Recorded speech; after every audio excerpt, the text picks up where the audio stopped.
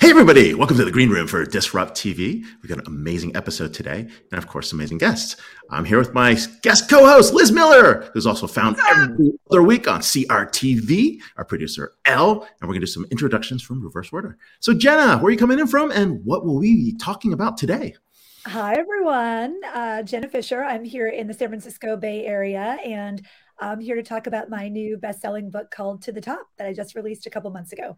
Ooh, congratulations. Can't wait to dive deeper into that. Andrew, Erik, where are we coming in from? The great Midwest. Andrew's in Cleveland. I'm in Chicago, and we're here to talk about process mining and how it can transform software development. Ooh, very, really hot topic these days. And very, very cool. Where are we coming in from, Dirk? Well, same here. I'm also San Francisco Bay Area right now, and it's actually sunny outside, which is rare since the last few weeks here. California with lots of rain. Anyways, but I'm going to talk about, well, the metaverse, AI, whatever, right? Whatever comes to mind. Well, I can't believe you're in California to begin with, because you and I are traveling like crazy. So this is pretty amazing. Okay, well, with that, I'm going to turn it to Elle, and we'll kick it off. Welcome, everybody. Thanks. All right. 3, 2, 1.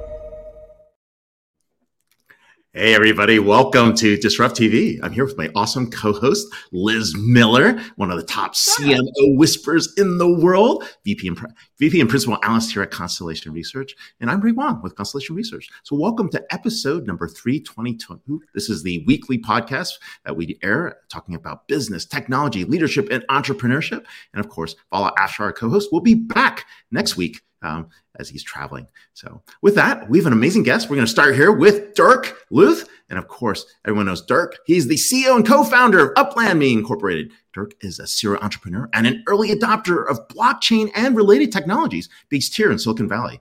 In addition to being the co-founder and co-CEO of Uplandme, Dirk co-founded and is the chairman of a very important alliance called the Open Metaverse Alliance for Web3 OMA3. And he's also the author of the best-selling book, Navigating the Metaverse, A Guide to Limitless Possibilities in Web3 World. And of course, you can follow him on Dirk Lueth, DIRKLUETH. Welcome, Dirk, to DisrupTV. Hello. Good morning. Yeah, thank you for having me. Super excited to be on the show. This time it's not that cold like last time we met, right? Oh, that's right.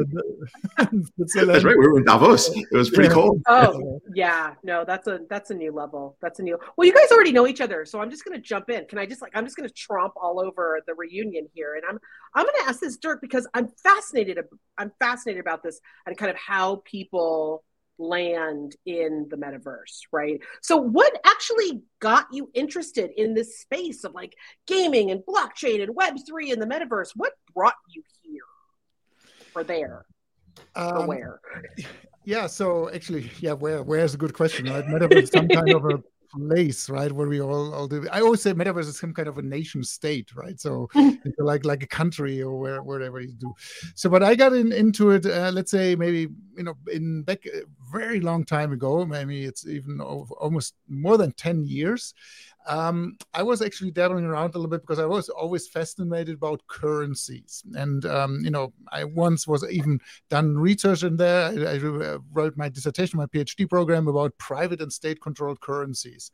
So then in 2011, I was thinking because I was always, internet, and internet was free, to transport information and anything, or do e-commerce. Of course, you would pay for it, but what was never solved is that you can transfer value, right? I was actually started thinking about that at that moment, and then I did some research, and a friend of mine told me, hey, have you heard about Bitcoin? I said, nope. What's this? That sounds interesting concept. And then, and he directed me to a website where I looked at the white paper. I read the white paper. I said, okay, this is really cool. But I said, okay, this is maybe one of the many currencies we are going to have in the internet. At that time, I said, okay, because, at this time we already had gaming currencies and lots of other initiatives going around. I wasn't aware that this was going to be that big at that moment, right? And then actually, but the more I got into it, then I said, okay, well, this is really game changing. So I never let go. And then in end of 2017, I actually sat together with my two co-founders, Mani Honigshare and Dan Zuckerman, and we took the inspiration of Monopoly, so of the game which we all know and love, right? We said, hey, why don't we do the following, right? Because what we found is that everything was done in blockchain related technologies was always very complicated, right? Yes. So it's right. Private keys, passphrases, zero proofs. Yeah, it's so hard to understand. Okay, say no, we want to do something which is easy to understand for this. So how would you do that, right? So first of all, Monopoly. I've never met anyone who does not understand, never played Monopoly. So that's easy, right? So that's, I understand it. Okay, let me say we take the real world. Okay, because why the real world? Because it connects this connection, right? Because emotion, you have something, there's a nice property you might want to own in the metaverse, which you cannot own in the virtual, but which you cannot own in the real world. Yep. And then the third thing is where are people today? And we said, okay, it's clearly this device, right? That's where we say, okay, we have to build something mobile first, make it easy to sign up, forget passphrases and private keys, just use email, right? Because people want to call someone or write an email when they lose their access to the application, right? And use normal currency, right? Allow them to use credit card, PayPal, right? To get into it. And so that was actually somehow the starting, foundation which we had. And, fast forward, today we proudly can say Upland is, in terms of landowner, the largest metaverse out there, which is based on blockchain. No, that's a huge deal. And you've not only taken the metaverse to another level, you've actually created a super app on the metaverse. Let's talk more about the super app, because super apps have been hot and popularized by people who've taken over social media sites that might not know exactly what they're doing, but it's always interesting. So tell me more about super apps and really how it ties back to Uplandme.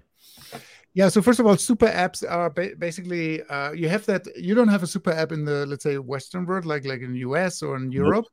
You have super app with WeChat in China, right? You have, so you have a few other in South America, in Indonesia. They always have something at the core. Gojek, right? So WeChat. I mean, these are companies called super apps. Exactly, they have chat, and then people developers put other applications on top of it, right? So now then you can do e-commerce and so on. But they start somewhere, right? WeChat started with chat, and then you have Gojek in Indonesia. They started as a ride-hailing service, right? So they always coming from, and then they add more features around it, right? So that is exactly what also Upland is about. We started out as, you can buy land, but now we launched our third-party developer platform where now third-party developers can add their own apps and experience to Upland. But what is so novel, what all the metaverse is about, and what I'm a big proponent is, instead of us being at the center as the platform, we want the users to be at the center of everything. That means when Dirk, now I'm in Upland, and now I go to another world, I can take my identity with me, I can take my digital assets with me, and so on, and I can go back into Upland and go to another world. Right. And that's also why I co-founded, for instance, the Open Metaverse Alliance, because I really want to drive that whole idea, this paradigm shift we're talking about forward. That means users at the center, users are control of their assets, of their data, right? And it's not the platform who actually steer and manipulate users whatever they want to do. And you're going to be premiering this like at Genesis Week, right? In a few weeks, right? Yeah, we have a large community event early June, 9th of June. We do that actually for the second time because the years before was not possible because of COVID. And that's always exciting. People come to Genesis Week from our community from literally all around the world. They came from Australia, Japan, Israel. It was just crazy, right? And they all come together because obviously Metaverse is very virtual, and that's also, you still need physical events, right? Because people love to come together and have fun. No, it's that crossover is amazing, right? I mean, I think that we saw it recently in South Korea, right? You had Nongshim Ramen had a Metaverse pop-up campaign, of course, in South Korea's massive Metaverse communities, and it was so popular they had to actually make a cafeteria in Seoul so people could come and eat at the physical replica of what had been created in the Metaverse and buy their Nongshim Ramen in real life that they had created. Like, this is what's happening. But I think it also, Dirk, it brings me to my question that I'm just kind of dying to ask you here, which is this perception of the Metaverse. I think the vast majority of people out there have a very incorrect perception of what the Metaverse or a Metaverse could be, right? You know, we're talking about crossing over. You're talking about people coming from all over the world. You're talking about bringing your identity across all the universes. Could you maybe just explain, like, what are some of these misconceptions and how do we start to unravel them? Good point. Yeah. Yeah. So first of all, maybe just a quick background story. Also, when we incorporated our company, we called it Uplandme. So that's our URL, right, for Metaverse. And at that time, I said, we're not going to use that word actually because no one knows what that is. That was in 2020, right? So good call there. Good call. Yeah. I said in marketing, let's talk about the parallel novel. world. Let's not call it that. Yeah, let's move right. on. Yeah. And then things have changed, right? And I don't know if you remember that in 2021, Mark Zuckerberg had a video out where he says, we're going to rebrand Facebook to Meta, right? And here's how it's going to look like, right? And then people saw, this 3D worlds and so on. The problem with that was people thought, oh, it's already here. I can dive in. I can do all those things, right? Yeah. But actually, I just read an interesting article this morning about the Metaverse is totally in a baby status. It just got born, right? And it can maybe scream a little bit, but cannot even walk, right? So we have to be aware of that, even though we call it, because human is a human forever when he gets born, right? Or she, right? But the Metaverse is a Metaverse, and it will evolve over time. And that's exactly the same thing what we have. And the Metaverse, for sure, is not just virtual reality headset or whatever, right? It's something where you immerse in a socio, maybe economic way. Right, that is what the Metaverse is about, and eventually, of course, with the advancement of technologies, and rumors are out that Apple is launching some kind of device soon, right? So of course, then you will also use other devices to access the Metaverse, but it's much more on the meta level. That's why it's called Metaverse. we always talk about it as shared immersion, and I always give Ray a hard time. So Dirk, you can come and back me up. I'm now going to use Dirk as my official backup because I firmly believe that one of the weirdest places that the Metaverse has become very, very real and very, very tangible for businesses, especially in a B2B environment, is of all places, field service management. Because in field service, you can now take like an iPad, right? It's not device specific, and you have 100 or more people now gathering and the shared immersion over a turbine to fix a tiny screw that was broken that used to take months having to go in. They're now coming into these virtual spaces and doing it. So I like to give Ray a hard time. Dirk, I'm now using you as my official backup in that argument. That's perfect. No, we definitely think it's great. Like, the digital twins definitely place in field service.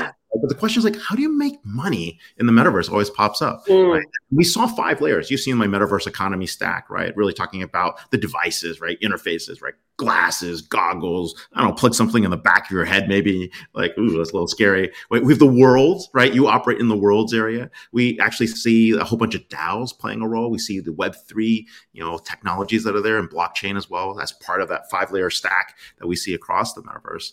But use cases, what's working for your clients, customers? What do you see as areas, along with land ownership? There's other things that's popping up. Yeah, I mean, first of all, maybe exclude the whole hardware industry, right? It's clearly that people can sell hardware and they can make money of it, right? That's of course what they're trying to do. That's the old world. That's the old world. So yeah, exactly. But the idea is in the metaverse is, when I said earlier, it's like a nation state. What I also say is that the metaverse is very much like where you can become an entrepreneur. Sometimes people say Upland is the entrepreneurial metaverse, where people can start and run their own businesses. And now you have different stakeholders, right? We as Upland, of course, when you think about the nation state, and when you think, I'm an economist, right? When you think about the classical, functions of production, you have land. That's what we're selling in Upland, right? Because you need to have land in this nation state where you can build something on it, very much like in real world, right? You want to build a house on something somewhere, right? So these are basically, this is the land and the resources. Then you have the machines. You need machines to build something.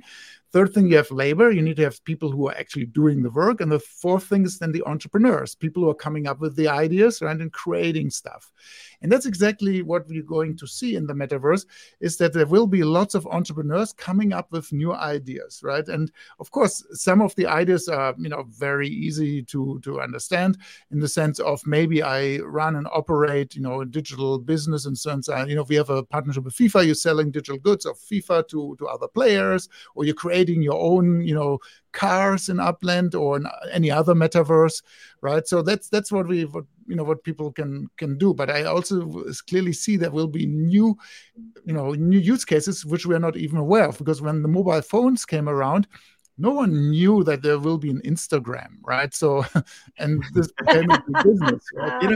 I asked Marty Cooper one of the guys who invented the cell phone, that it's like, did you imagine there'd be like Facebook or Instagram? It's like, no, we never thought we'd be sending pictures over the air. So it's pretty wild. I have a funny story also when you think about this whole social media. When in the late 90s or so, I once sent my CV to a friend, because he asked me, hey, can you send me a template? I want to have to write my CV. I sent it over the internet, right? And I really said, oh, shoot, and someone finds now my CV on the internet, it gets hacked, and my CV is out there, right? Just think about, now we have LinkedIn, right? Now we're like, yeah, right. Here it is. Changing, right? So you can generate a new one if you want. Tell a new AI to write Dirk's new CV. It's going to be AI. Write my resume in the style of Dirk. That's the next version of it, right? I love it. But Dirk, so I mean, it's funny because it's funny that you mentioned that, because it kind of leads into the question of, where does something like the metaverse start to play in, whether it's culture, whether it is content creation, generation? Because I think that right now we're at this interesting inflection point, right? Where, we just talked about it, right? Who knew the phone was going to send pictures or be, a computer in our pocket? That was a major shift. We will all look back on it sociologically and anthropologically and look at that and be like, that was a shift. How is the metaverse? Is the metaverse going to play in that type of shift again? Where is it going to fit in this kind of role of maybe even molding or changing, improving, disrupting, destroying? I don't know what your word to use is, Dirk. What's happening? Yeah, the metaverse, of course, a big cultural phenomenon. Of course, we cannot exclude it, right? So that's what we're going to see. Just this thing where when we look at kids today, right? So they are growing up with playing everyday Roblox, right? When you have kids in that age, right? They don't ask you, hey, can you buy me a Smurf now, right? Can you give me a Robux, right? So I can buy something there, right? In the world of Roblox, and you're going to have that in other metaverses as well, right? So that is something. But what is now new is, especially when you think about blockchain, where you can actually transfer ownership and people truly own their assets. And I believe this will create much more new inspiring products, because very much in real life, when you start owning stuff, when you know you can sell it, right, then you have the rights to, to manipulate in a positive way. Then people will start creating more and more things. Right. So I think we will have a big influx of new creativity coming our ways. And now just imagine, in combination now with AI, but that's the reason why I think there's actually an interesting magic triangle between AI, blockchain, and the metaverse, right? So AI is a tool, right, to help you create stuff also. It can do lots of other things. We know that, right? But just it helps you, because now you don't need to have Photoshop skills or Blender skills, right? You just say into a microphone, hey, draw me a dog on a roof dancing Zamba. I don't know, whatever. Right? So, Dirk, now, don't spy on my computer, man, because that's just what, I'm not kidding you. Later today, you will see the product of what happened when Liz asked Adobe Firefly to create an image of an Akita wearing a purple chunky sweater and wearing sunglasses. I'm just saying that it happened. Okay. So Dirk, I don't know how you knew it happened, but it happened. This is definitely happening there. We see immersive AI coming up. There's going to be different places like this. So this is great. Exactly. And anyone can become much easier creator. But now, of course, you have to differentiate, because if everyone can say, hey, draw me a dog, right? Now you have to, how do you make a dog look even better? Or how do you embed it into something else? But what is also important now, the blockchain comes in, because since now you created it, now you can put it on blockchain. Again, it's yours now because you created it, right? That's one thing. But also the blockchain helps also to provide who's really the owner, right? So we can hopefully avoid all these fakes and whatever we have, right? There's also that aspect, right? And then the third is of the angle of the triangle is then the metaverse, because that's the place where I'm going to display it, right? So because some people say, oh, AI is that all the thunder from metaverse and so on. No, I don't think so. It's actually very complementary. All these three things are coming together, and this is going to have a profound impact on our, on our society, on culture, on everything, the way we work. It's just going to be, 10 years, things are going to look very different. I'm very much convinced of that. No, this is it. And this is actually where we see the future. And I think that metaverse future is sitting in front of us. So we are here with Dirk Lueth. We're in the metaverse somewhere. But yeah, definitely check out Uplandme if you haven't had a chance. He's the CEO and co-founder. And of course, you can find him on Twitter at DIRKLUETH. Thanks a lot for being in person here. Thank you. Thank you for having me. Bye-bye. Thanks, Dirk. Happy Friday. Happy Friday indeed. I'm not kidding you. I got that picture. I got a picture of Nikita wearing a purple sweater. It's happening. Come in. So, no, while the metaverse is happening, right, we're seeing some awesome advancements that are happening in the world of process mining and automation. So we're going to talk a little bit to two amazing folks, co-founders of Bloomfilter. And more importantly, let me do their introductions in order, starting with Andrew and going to Erik. Andrew is a software engineer turned entrepreneur, and he's also one of our BT150 recipients. He's passionate about improving the ways people build software. But before that, he co-founded SkipList, a consultancy dedicated to refining the software development lifecycle, which we know is chaotic, but he's the reason I don't have waterfall anymore. That's another different story. Andrew's previous roles include working as an early engineer at OnShift and Tableau, and also co-founder of Broker Savant. So you can follow him on Twitter at Andrew WOLFE. And of course, we have Erik Severinghaus.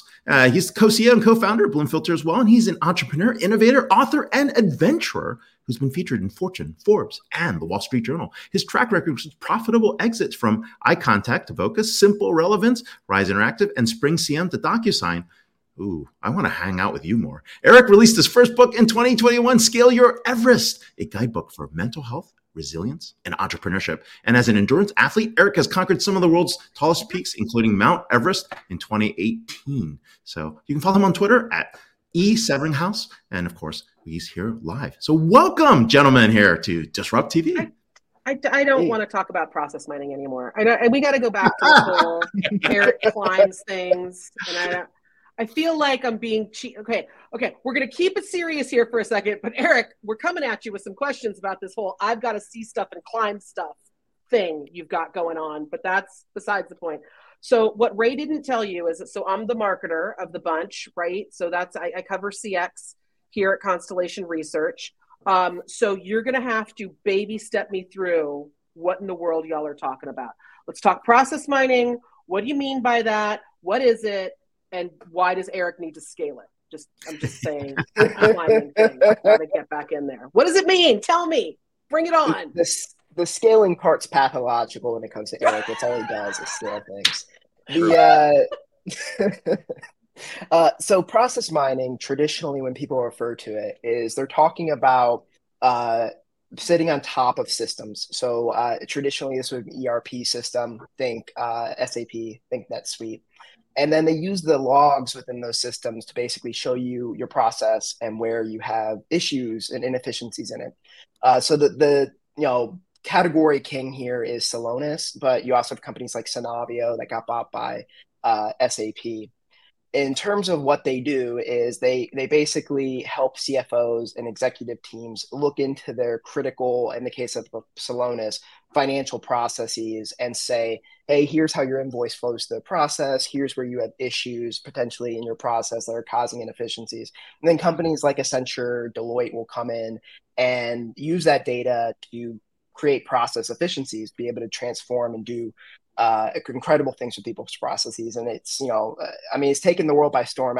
Erik has the exact number, but I think it's one of the only markets growing 76% year over year. I don't know. Is that the exact number, Erik? Yeah. So 76%. We've been pitching investors for a long time. We just raised our round. So it's okay. Just like an inflated number. They'll be all right with that. No, but you're right. It is definitely fast growing. And, and we think about process mining, right? It's everything, right? Order to cash, procure to pay, instant to resolution, hire to retire. People are definitely looking at this across all angles, right? Yeah. But in software development and software development lifecycle, right? These are CI/CD processes. These are things that typically have not been process mined, have been extremely manual. Tell us what the innovation is there. Yeah, it's exactly right. And Liz, to boil this down and make it, kind of real simple, you've heard the old marketing axiom, I know half my budget's being wasted. I just can't tell which half, right? He was lying when he said that, but that's fine. Well, that's a whole other show, Erik. Whole other show. It may be apocryphal, but everybody loves that quote, right? Like anybody that oversees and manages a complicated business process knows that there's a ton of waste and inefficiency in that process. The hard part is always figuring out where that is so that you can root it out and make it more efficient, right? And that's fundamentally what process mining does. That's the value that it brings. Ray, exactly to your point, process mining isn't anything new. This is a 10-year-old academic discipline. It's been it's been brought to bear in the CFO's office for years. We have things in kind of the revenue side that we don't necessarily call process mining, but are pretty close if you think about what some of the revenue management tools do. But the product development side has always been too hard of a challenge. You can't just go take a typical process mining tool and connect it into the various different systems. When you think about product development, there's like a dozen different systems along the product development roadmap, right? You got everything from Figma up front where you're doing design all the way down to something like a Jira in the middle. You got CI/CD as you called out. So you got all these different tools across the entire life cycle. Yeah. Be able to stitch together the way the process works across all these different tools. And then there's a tremendous amount of data analysis and data normalization that you need to be able to do in order to apply this academic discipline to the really specific problem around product development. That's the stuff that we've applied for a couple patents for right now. We've got a few more in the works coming because there's a lot of IP that you have to build in order to actually make this thing real. Hey, but Liz, get this. They got $7 million in funding last week. Congratulations. High five, you guys. Those numbers worked. Congratulations on remembering the 70%. That's totally what did it. I'm just convinced of that now. But listen, I love what you're talking about because I think that the reality of, whether I look at the ridiculousness that is now called the marketing technology stack, whether I look across the entirety of customer experience, revenue generation, all of these things, I think the fundamental the dirty stuff we don't say out loud is that with a lot of automation, what we have done is taken really bad, old, inefficient process and just made it go really, really fast, right? We're like, oh, we've now done it. Congratulations, everyone, right? So it sounds like what you're talking about is really working to resolve some of those issues, right? Mine what those processes are and then place some really smart automation certainly around them. But I guess my question then comes down to, how is what you guys are looking at different from say like your traditional, I don't know, like analytics packages that's out there, your BI tools that you can apply to things. What's different about what a lot of people have been looking at as opposed to what people are doing? Yeah, what you're doing in software development, the typical analytics you get out of the tools that happen. I'm not going to pick on any particular tool, but we'll use Jira as an example. Make it rhyme with something. It makes it so much better. Yeah. They tend to pull the data out and give you the lagging indicators on your process, things like velocity, things like throughput. And so you understand where you've been. And the two things that are missing there are why you got there to begin with, right? You might know your velocity is low, but you don't know why you got there. And second, you kind of don't know where you're going either. And so you're left with these lagging indicators. And if you're an executive, a CTO, CIO, CPO, and you're trying to make decisions to reduce risk and ensure your software ships, you have to kind of make it on those lagging indicators. Say, well, I know my velocity is low. So you go and have the conversation with your team. And then when you have that conversation with your team, your analytics kind of help once you make a change, you can kind of measure it after they've had a sprint or 2 sprints in the case of Agile, or if you're waterfall, you might not know for months at a time. We won't know for months. And then that's like your best case. But what we find is a lot of the people we talk to are doing this all in Excel. They're doing this all in PowerPoint. I've seen some amazing, like Mona Lisa level spreadsheets, like just inspiring level of like, I didn't even know you could do that in Excel. But that's what people have been forced to do in this industry for so long. And they still have a limited picture because they're looking at one system. They're looking at Jira. They're not looking at what's happening upstream in Figma, in Product Board, in AHA, and then downstream in your GitHub, in your CI/CD, in your AWS. And so they have this very narrow picture and very lagging indicators to make any kind of strategic decision, which no other area in the business does that, right? In marketing, you're looking at what does my marketing funnel look like? You can take that and go to sales and you can make strategic decisions on hiring and everything like that. In theory, yeah, for sure. Yeah. But this happens a lot for product engineering, right? Product engineering is a really complicated area. That's an area you guys have been diving down into pretty deep. What are people learning, right, about this? Because product engineering has also been kind of half art, half science. And so you guys have had to do something different along the way. What lessons? We got a couple lessons learned. What should we learn from those?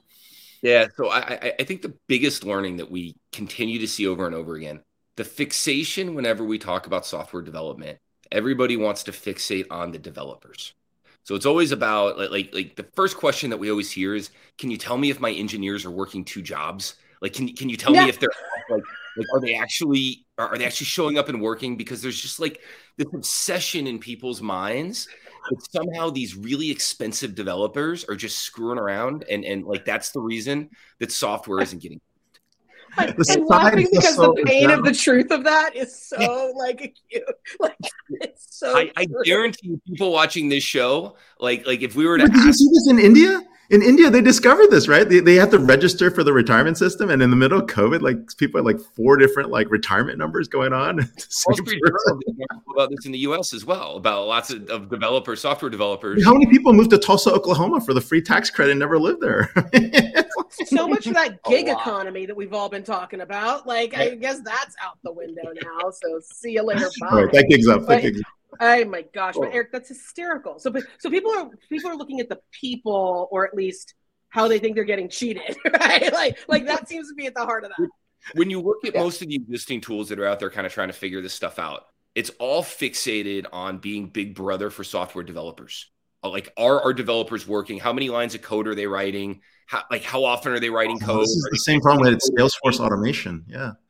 Exactly. So how many lines of code they're writing always kind of gives me a giggle. Like that's a good barometer. Yeah, it's a heuristic that people use as though it's useful at all. And so what we continually learn over and over and over again, and what we show to our clients is this isn't like the developers are a small piece of the overall software development lifecycle. If you've got amazing developers that are sitting downstream of terrible requirements that have been built, then it doesn't matter how great and how fast they code. It doesn't matter how much AI you apply to it. Yeah. It's still going to suck, right? And so you said a very important point. There's more than one way to do this, right? That was your point. Right. The old Pearl adage, but yes, exactly. But why is that? Why is there more than one way to do it? Like, we couldn't quantify that before. What in process intelligence, process mining that allows us to see that's more effective? Well, so that's exactly the key. And this is what we've seen where process mining gets applied to other disciplines. And this is where the magic light kind of turns on in the world of product development, is now you can see everything end to end. Because without process mining across the end-to-end product development lifecycle, you get fixated on how many lines of code did this engineer write in Jira, as opposed to understanding what's going on with the requirements that are getting built, what's going on with user experience. So Liz, you kind of asked for like, what are some of the lessons that we've learned? We've seen with some of our customers where they say, I'm going to go hire 10 more engineers. And we say, look at your process. You're not getting hung up in engineering. You're getting hung up in QA. And so you can go hire 10 more engineers, and all that's going to happen is this is going to keep stacking up, and you're just going to have more stuff stacked up in QA before you get to ship it. So we find a lot of these things where prior to us coming in, or prior to like a conversation with Bloomfilter, there's this like, let's go beat the developer mindset, right? And never mind the fact that requirements have changed. Never mind the fact that scope has shifted. Never mind the fact that we're on teams. So when you take an end-to-end view, you actually become capable of understanding where the challenges are in the process, and it becomes a much more holistic conversation.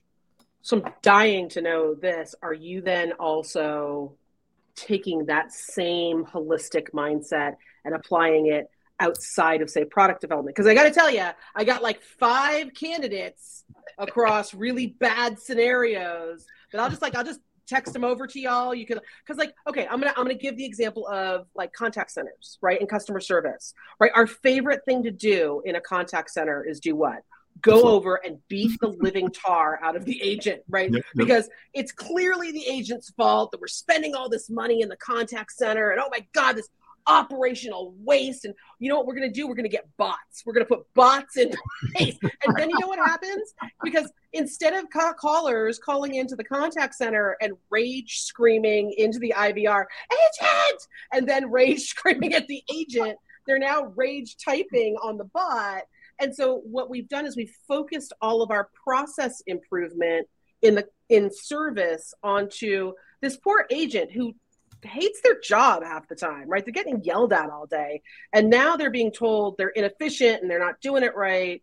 When in reality, it's all of these process just mess ups all the way through that, through that operation. So are you taking the same, like, is product development the first like outpost for Blue Reach? Like, where are y'all reaching? This is what I want to know. Bloomfilter, and Bloomfilter, yeah, sorry. That's okay. Blue Reach is also a company. Edit live, Eeks, different company. We have no edits. We're all live. So here's what I'll say is, for the foreseeable future, we think we've got a multi-billion-dollar problem to solve in product development. It doesn't mean, Liz, that I haven't hooked my marketing stuff into Bloomfilter to start to see what's happened, but it's certainly not what we're focused on.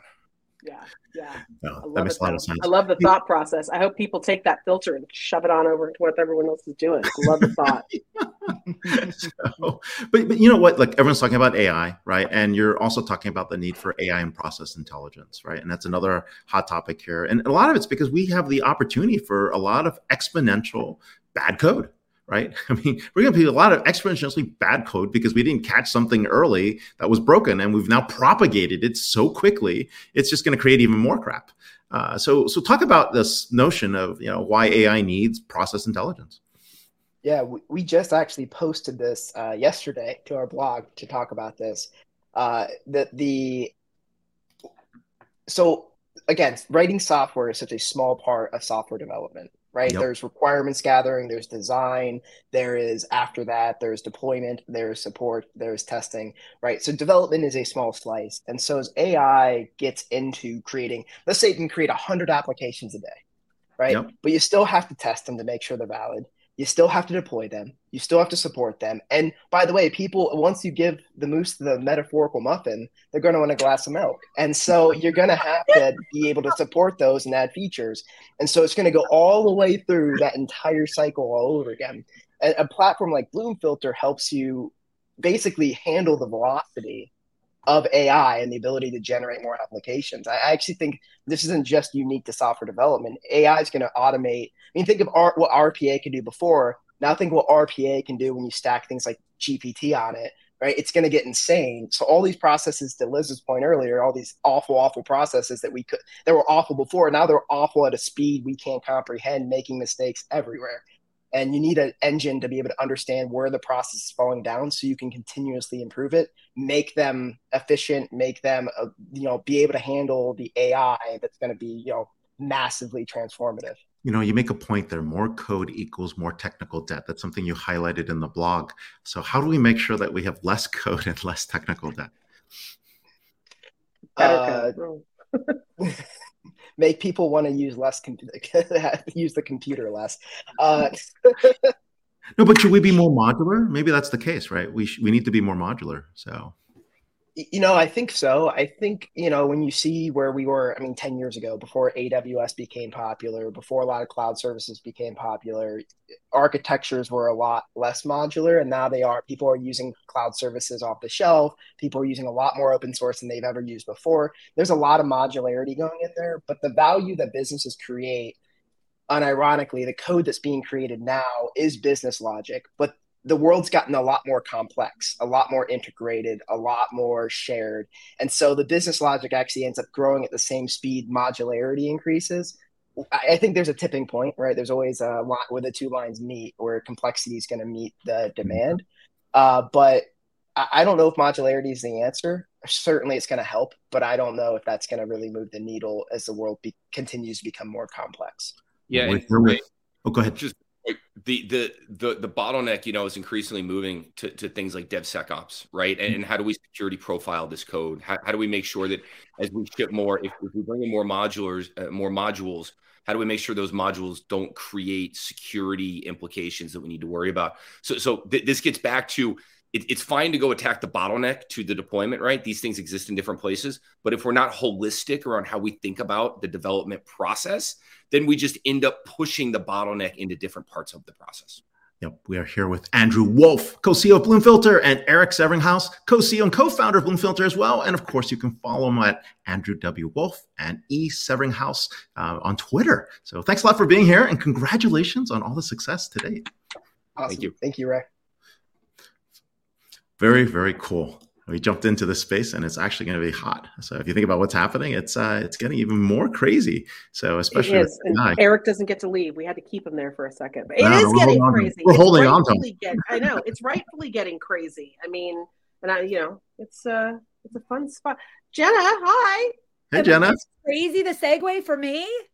No, we're heading to the top. So we're welcoming Jenna Fisher, author of To the Top. And more importantly, Jenna Fisher is a leadership expert who's passionate about helping to get more women leaders to the top of corporations faster. She's also the author of To the Top, How Women in Corporate Leadership Are Rewriting the Rules for Success.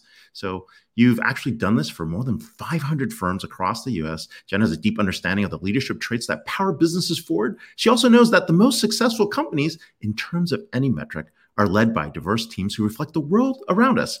Her work and insights have been featured in the Wall Street Journal, Forbes, CFO Journal, and Agenda, but now importantly, here at DisrupTV. So welcome to DisrupTV, Jenna. Thank you so much. I want to have you follow me around like during my day, Ray, and just be like my gospel, choir, behind me. Awesome. Hype man. Yeah.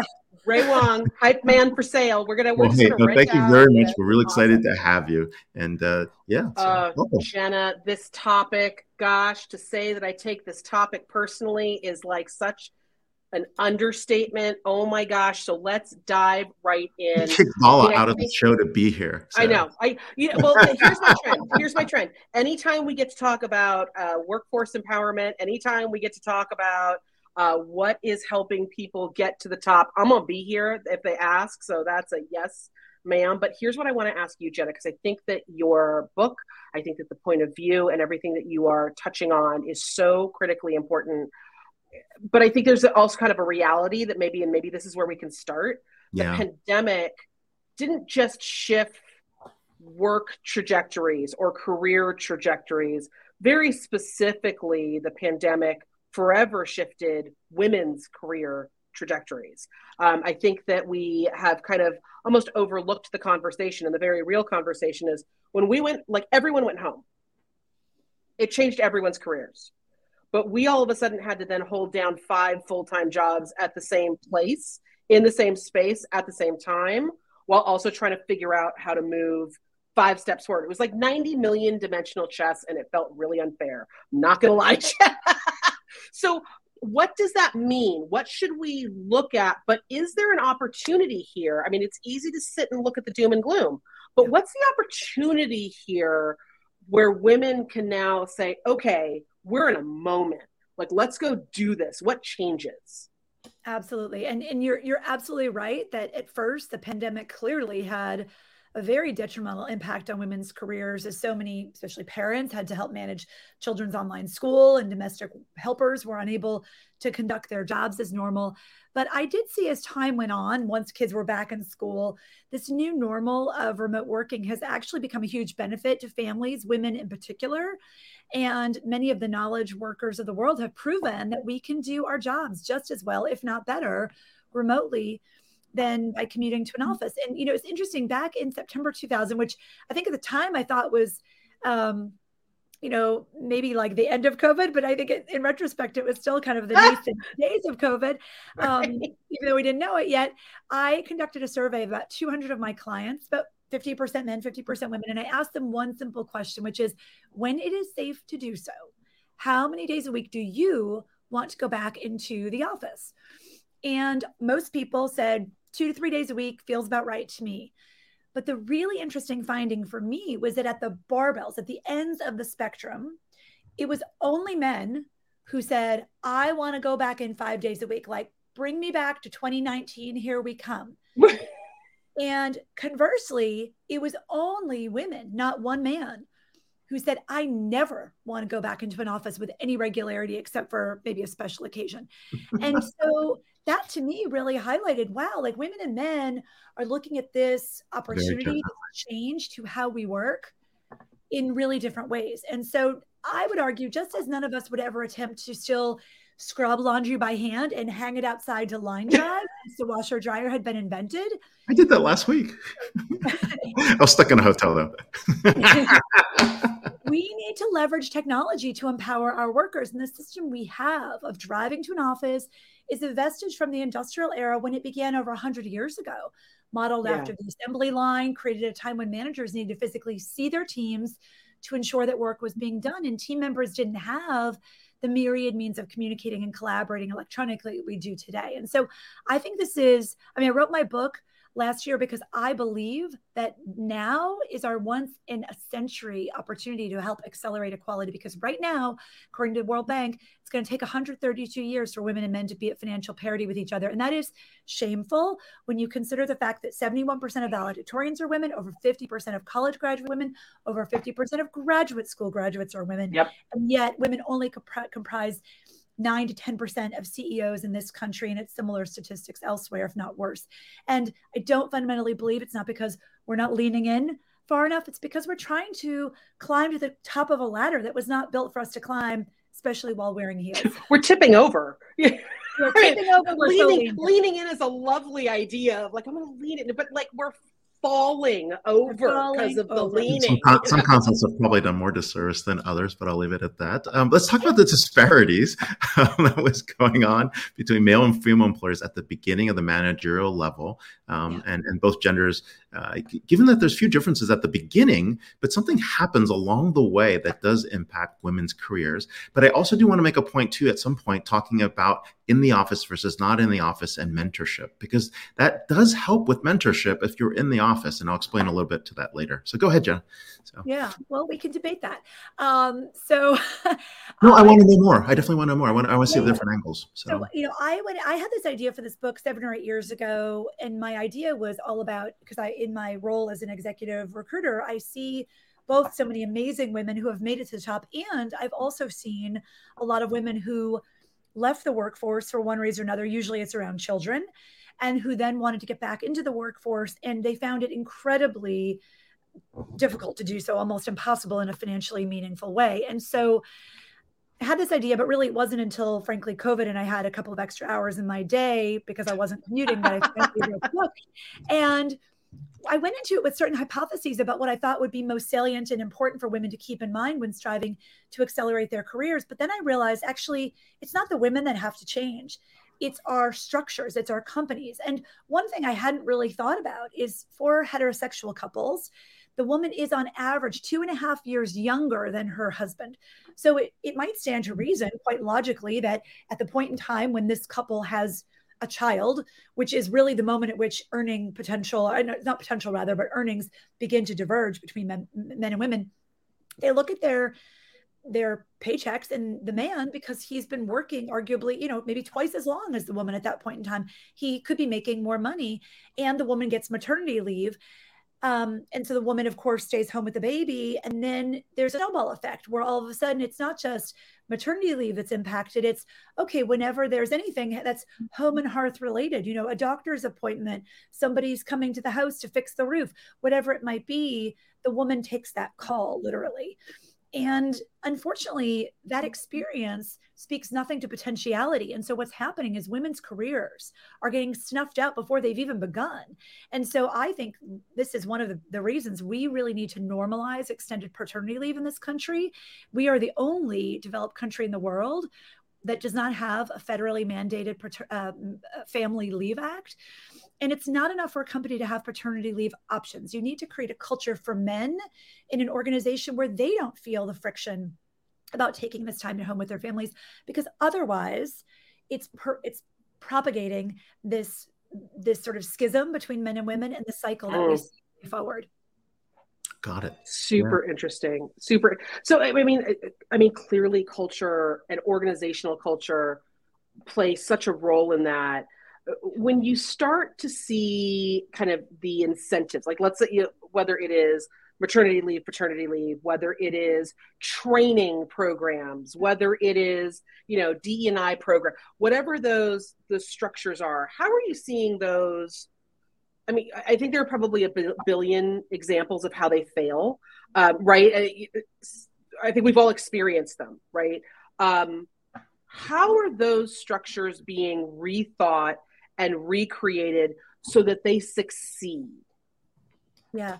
Well, I think, first of all, you make a really important point, Liz, because, and I just want to say that everything that I enumerate in my book is not predicated on some sort of philanthropic do-gooder intention that I think companies have. Organizations are going to get religion over this because it is in their economic best self-interest, and it is profitable to do these things. So yes, I think it would be wonderful. And I do believe gender equality will come and it will be great for everybody on the planet, but companies aren't going to do it for that reason. They're going to do it because there's a war for talent, and the best people, and I would argue especially younger people, go to the companies that support them. And if they're not supported, they're going to go somewhere else that will. And we saw a real shift in the balance of power between employees and employers during the pandemic. And again, I see this as an executive recruiter every day, how fierce the war for talent is. And, I think sometimes we try to overthink some of these mandates or things that we think companies need to do. And and there are some structural things, and I talk about a lot of them in my book, but I'm going to give you an example of something that's really easy that everybody can do. And men are a huge part of this. So I want to also state that this is not a book for women. This is a book for women and men, because we need male allies. We can't get women to 50-50 without men.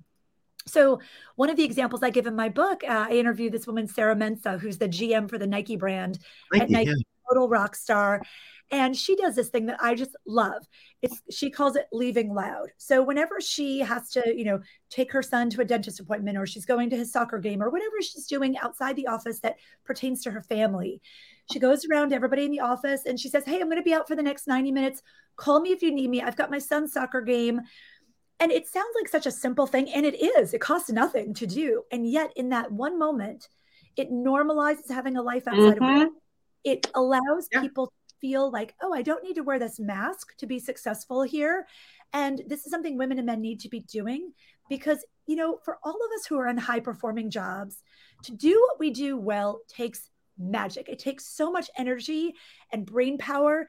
And if you're expending, I would argue, even 10% of your time and energy trying to be somebody you're not, you are not going to be your best self for the company. You're not going to be your best self for your family.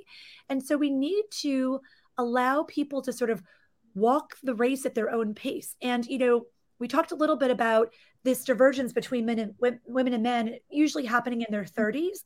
So let's think about what we've all heretofore thought of as the successful career arc. It's sort of like learn in your 20s, earn in your 30s. You reach some sort of career nirvana by the time you're 45. If you're not in the C-suite by the time you're 50, forget about it. Get out, retire. I think that is really just not the right way to be thinking about this, because maybe there's a reason why somebody wasn't sprinting a 26.2 mile marathon every day of her career. And maybe it's going to take her a couple more years to get to that next career inflection point of promotion. But wouldn't you rather have 80% of an awesome person than force them into this Sophie's choice where they're either going to leave the workforce altogether because they can't keep up, right? And that's where that's the position we put a lot of women in. And I think, by the way, this is something that will benefit men as well. There are lots of men who want to spend more time with their families and who want to be more present. Maybe they don't want to work 90 hours a week. Maybe they're like, you know what, I'll work 55 hours a week and be an awesome employee, but then I need to draw the line for a few years. I love the leaving loud idea, but I'm not going to lie to you, Jenna. The minute you said it, my brain, like, this is the horrible admission. Like, so you said it, like, she goes around and says, hey, I'm leaving. I'm going to take my kids to the doctors. I'll be back in 90 minutes. In the back of my brain, I was like, no, don't say that out loud. No, you're not. Shh. Like, because it's just so ingrained in our heads that you shouldn't say that. Like, you got to be like, I've got to go to a meeting. Like, you're crafting some like gymnastics to get to this weird lie that makes you sound like you don't have a life. And I am a firm believer that both men and women do this, right? Yeah. This is not just but I know for me, I can only speak about my own personal experience. 1,000,000%. I have come up with fantastical gymnastics level lies about where I had to go when the reality was I had to take my kid to the doctor.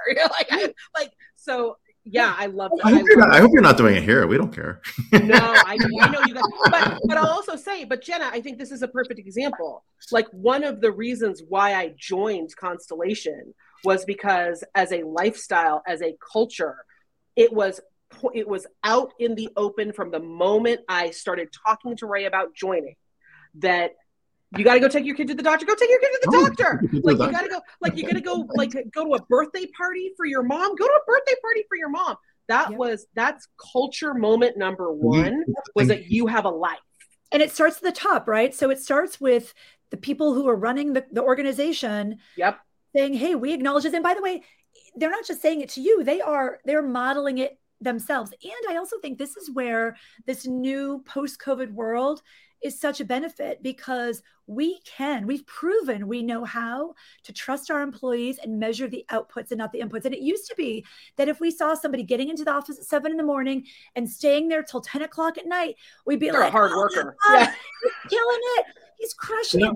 Who knows what Bob's doing all day? It's what we just talked about. It's what we just talked about with Bloomfilter, right? Like, it's like, hey, coders, if you wrote 17 bazillion lines of code, you're awesome. I used to think that, right? You go to Japan, these folks would come in at, early in the morning, they leave late, they go out to like 2 a.m. And then I got to Japan, I'm like, holy crap, these people are so unproductive. I'm like, why are they going to the work? They could probably get a lot more done if they weren't like doing what they were doing. So right. And so now we can look at the technological footprint of, say, the mom or the dad who leaves the office at 4 o'clock to go, pick up their child from daycare or whatever.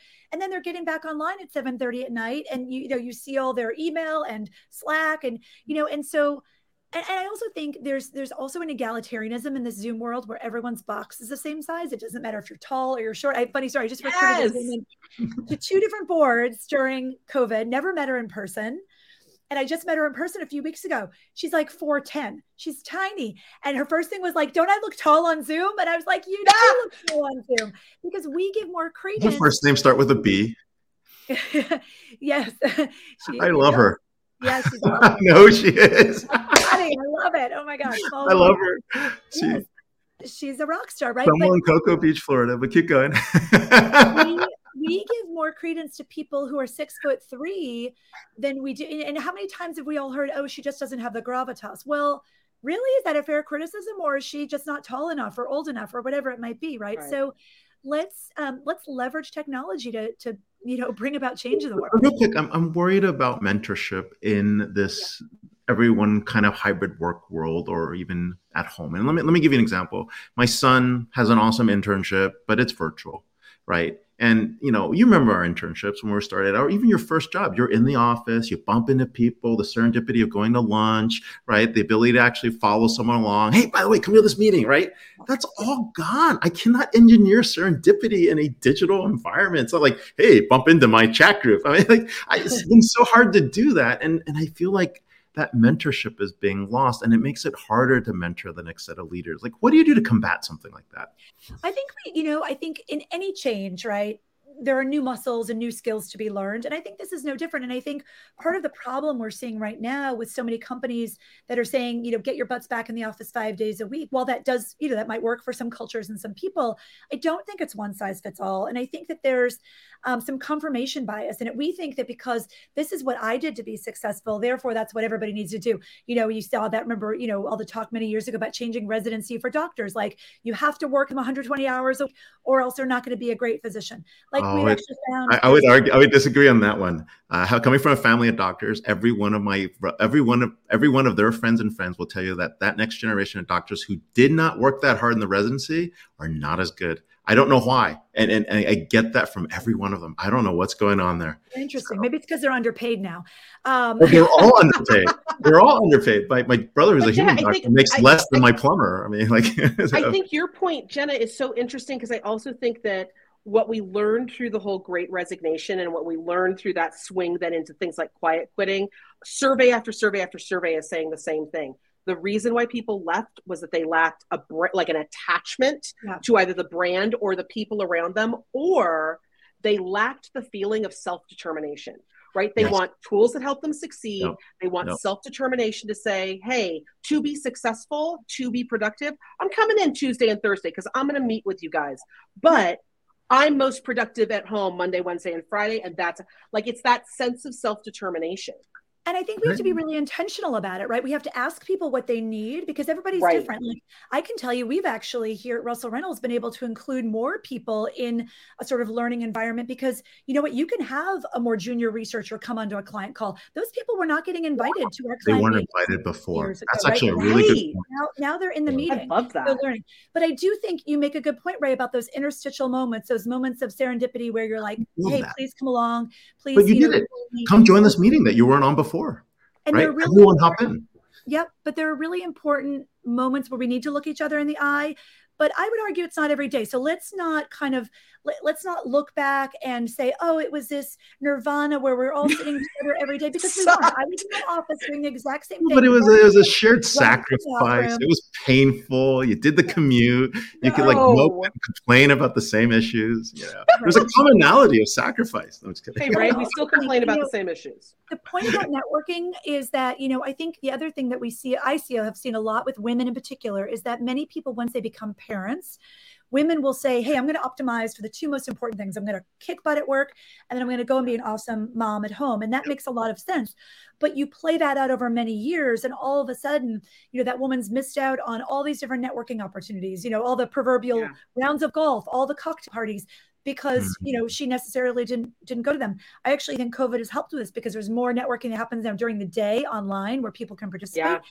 So I have a rule in my book. I sort of jokingly refer to it as take yourself on the once a month work date. Once a month, do something for your career, invest in it, nurture it like you would another human, and go do that meeting. Because otherwise you lose that connectivity with the second and third sort of deviation context. And those people can be really helpful inputs in your career. And know who that network is. I think a lot of us don't spend the time to actually know the network that we're part of. And so we can't go and ask that person up the ladder a question. We can't go make sure we as women are in front of those executives that are making those decisions. So if you as a woman know your network and you really understand, wow, that guy is really successful, but he's also sending 15 emails to the boss, asking substantive questions and getting in front of the boss. That is a moment of serendipity that person's creating. And I firmly believe as women, we got to create those moments and know that it's okay to create the moment. Be called bossy. It's all right. Well, and also let's talk about, the difference between mentorship and sponsorship. Women need sponsors. Sponsors are mentors because they're people who are going to create opportunities for them. So, I mean, I had a sponsor earlier in my career who was not somebody I wanted to emulate or be like personally, but it was somebody who was super smart, did great work. I worked my tush off for him, but in sort of reciprocity of that, he gave me great opportunities. Yes. High potential women need that, and companies can put those together, or it can be done more proactively on either side. And that's also something that we don't talk about enough. No, this is super important. And hey, actually, even more important than that, your book comes out in a few days. Is that true? It came out 2 months ago. It's already on the 2 months ago. Sorry, March 14th. I missed that. That's it. Yeah. You got me there. Congrats. Yeah, for congratulations. Women's Month. Thank you. So you hit the right month. Exactly. So, well, hey, thank you so much for being on the show, sharing your wisdom and insights. Jenna Fisher, author to the top, and more importantly, a very insightful book for everyone to look at, especially to see the changing workforce and, more importantly, the changing landscape of leadership. So thanks a lot for being on the show. Thanks so much for having me. Woohoo! Wow. It went by fast. The fastest hour in TV. Fastest hour in TV. What can I say? In digital TV. Well, thanks for having me. I always enjoy my hosting for Vala role. It's like asking for Vala, hosting for Vala. It's a whole t-shirt line on our soon-to-come Constellation TV t-shirt shop. You heard it here first. Wow. I didn't know we were having one. This is going to be awesome. Yeah, we're going to start a t-shirt our shop. website, but this is new. But this is very cool. It's going to be fine. It's going to be fine. It's going to be a t-shirt store. The first t-shirt is going to be of Holger Mueller saying, "I'm not judgmental. I'm just opinionated." The second one's going to be of Doug Henshin saying, "I need a panini." So it's going to be fine. It's going to be great. You're going to love it. Site. Definitely catch Constellation Research TV. CRTV follows every other week, and you'll see our analysts featuring what the latest news is out there. But coming next week, episode 323, we've got Paul Doherty, Group Chief Executive Technology and Chief Technology Officer at Accenture. Yuri Levine, two-time unicorn builder at Waze and Move It. And he's the author of a new book, Fall in Love with the Problem, Not the Solution. And he's been a massive serial entrepreneur, disruptor, speaker, mentor, board member. And of course, Andrea Kramer and Alton Harris, authors of Beyond Bias, The Path to End Gender Inequality at Work, as we continue this series on leadership. So if it's Friday, it's Disrupt TV. Thank you so much for being our co-host, Liz, and happy Friday. Take care.